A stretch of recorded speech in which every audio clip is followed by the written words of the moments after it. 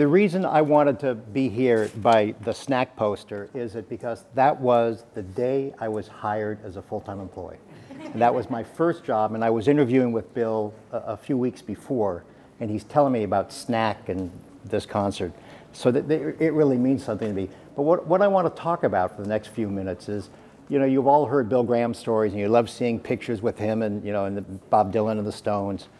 But what's not talked about is actually the company, some of the business aspects of the company, the politics of rock and roll, some of the politics that were going on in the Bay Area at that time, and the period of time when this kind of seedy rock and roll community became a big business. What I'm going to talk about will involve Shoreline, how Shoreline and how and why it came to be. And what was going on in the music industry. So I'm going to give you a little timeline. I assume that you've all been through the exhibit and you've seen, for instance, the posters on the other side of the closing of the Fillmores, the Fillmore East and Fillmore West. Well, no one's ever asked, why did he close the Fillmore? They were so successful. Why did he close it? He closed it simply because the agents, the talent agents at that time, and the managers, as Bill would say, they were just getting greedy. They were asking for too much money. It was getting harder and harder to put on shows in these smaller places. So he closed the Fillmores in 1971 and basically continued doing shows, but in much larger arenas. At that time, he had Winterland Ballroom, for those of you who don't remember, it was at the corner of Post and Steiner. And then in 71, at that time, there were shows at the Berkeley Community Theater. He started doing bigger rock shows at the Cow Palace and the Oakland Coliseum.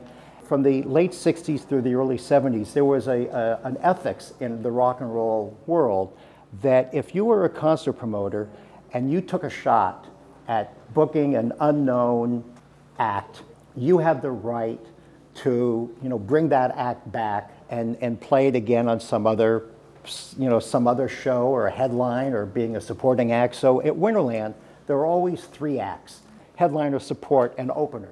And our object, and my object, because I was booking shows with Bill for a solid 10 years before I started developing amphitheaters, is that we would try to book everything. When we talked to a talent agent, I would buy everything they had and package it in such a way that the show would do well enough, that we wouldn't lose too much if we lost. It was called establish a relationship with the artist.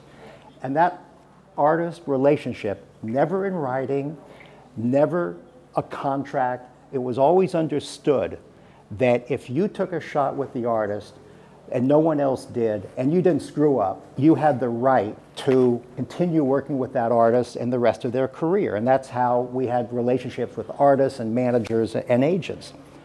Well, in the early 70s, what happened was that there were some new agents, young agents. By the way, in the mid-70s, I'm like in my mid-20s. I was already considered an old guy, some of these younger agents. And in the late 70s, acts that we were working with for years now became big acts, big enough to play the Cow Palace or the Oakland Coliseum. I would get a call from an agent. They say, Danny, would you like to do XYZ? I said, I'd love to. I'll do it at it's perfect for the Cow Palace. We can, the ticket price will be this, you can make that. They would call back, invariably say, oh, Danny, and Bill, we'd love to work with you, but we have an offer from someone else.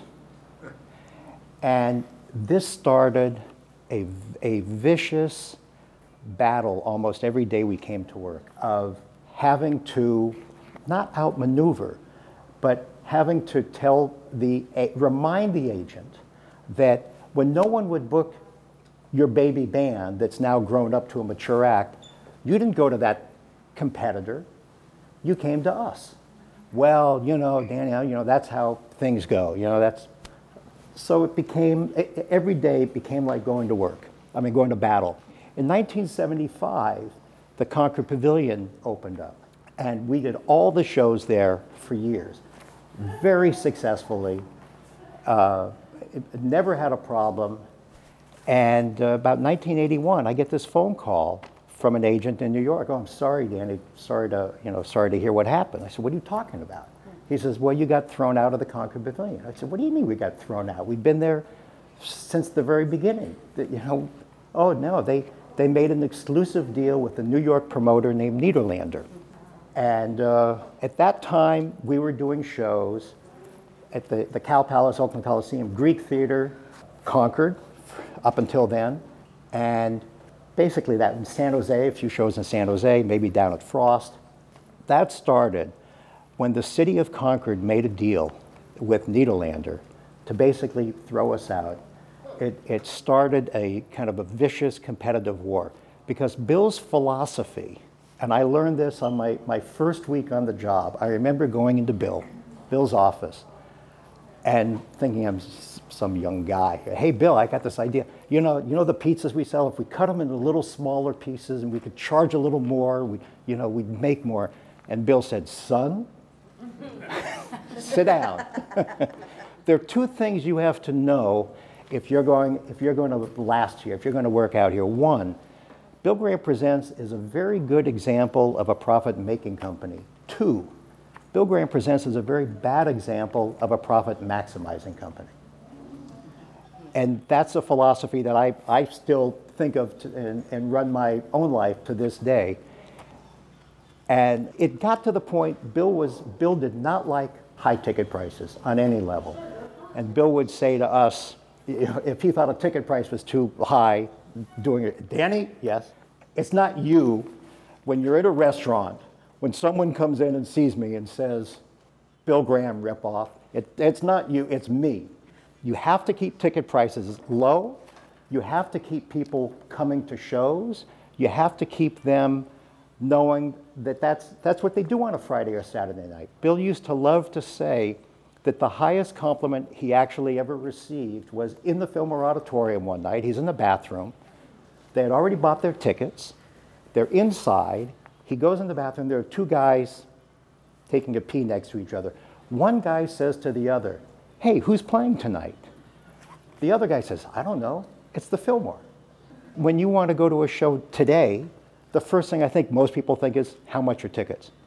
The first thing then was, oh, where are they playing? You didn't have to save up for shows. So what competition did and does in the entertainment industry, as opposed to any other industry, is competition is good in other industries because hopefully you'll get a better product at a lower price. In the entertainment industry, there's only one product. So when you're competing, you have to pay more, and your ticket price, whether it's at a sporting event or an entertainment event, your ticket price will be higher. So this is the only industry that I know of where competition ends up in higher ticket prices. We saw our ticket prices creeping up because these agents in New York and LA every day would come up with a competing offer.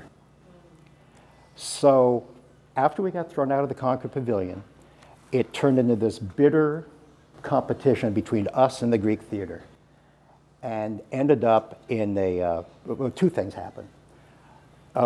We figured, and I went to Bill, I said, we have to have our own amphitheater.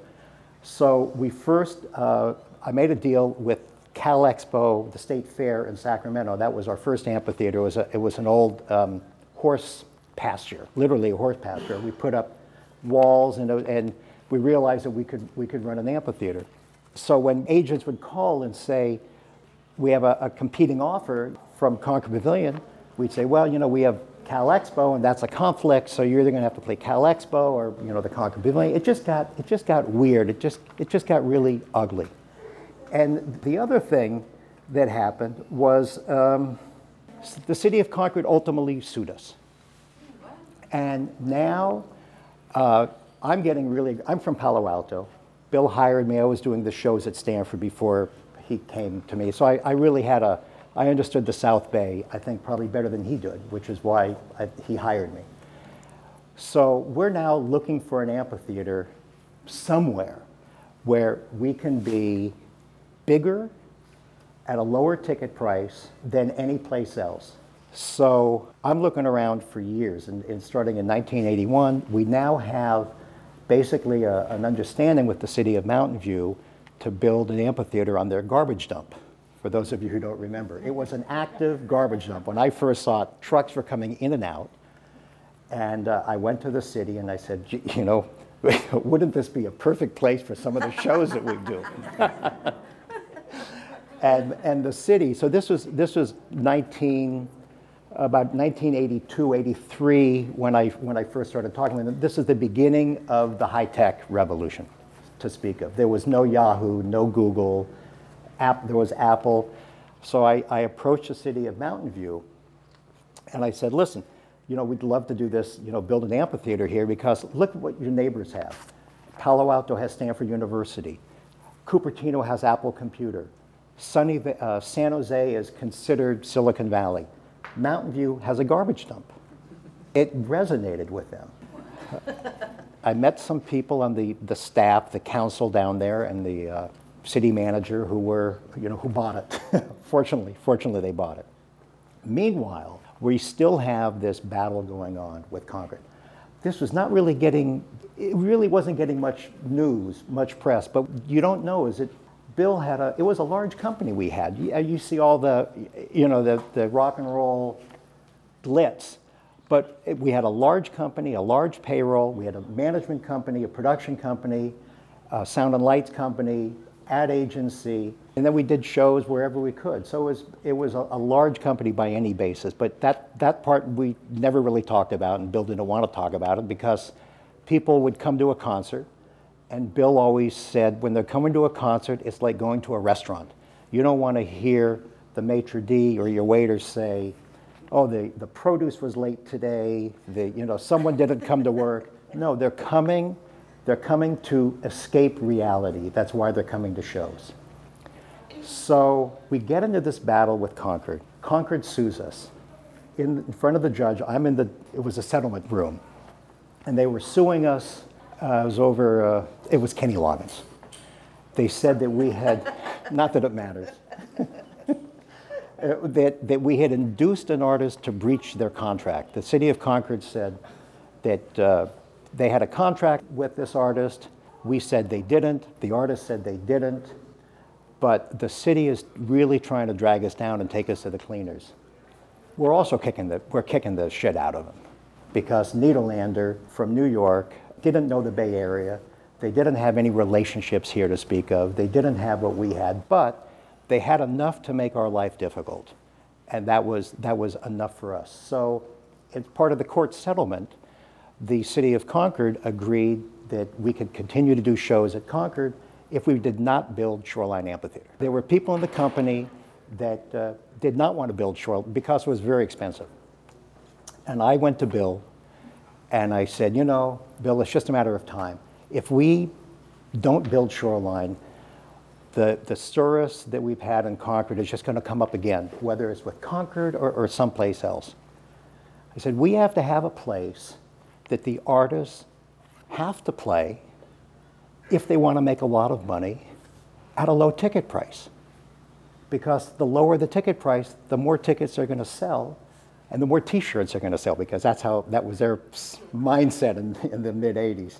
So we go back into Concord, we build Shoreline. Meanwhile, this vicious competition with us and other promoters at the Cow Palace and Oakland came to a stop, I think one day, about 6 months before first season of Shoreline, a few months before we opened. I get a call from an agent.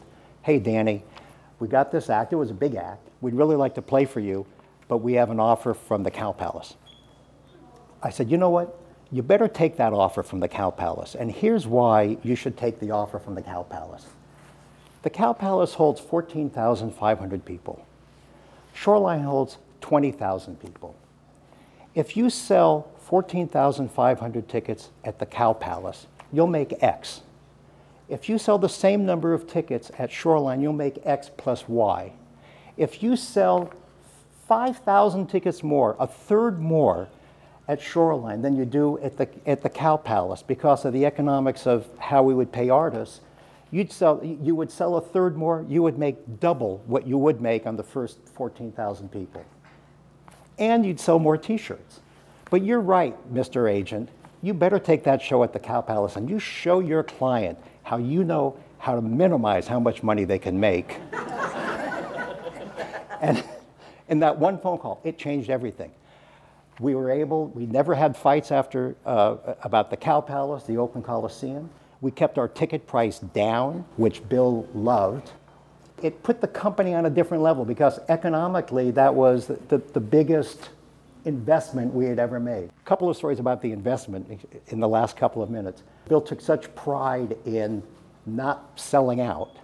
A couple of Shoreline stories. Shoreline, we could not get financing for it. We couldn't get financing for it because we didn't own the land and it was a garbage dump, which meant it had, who knew what was under the ground there.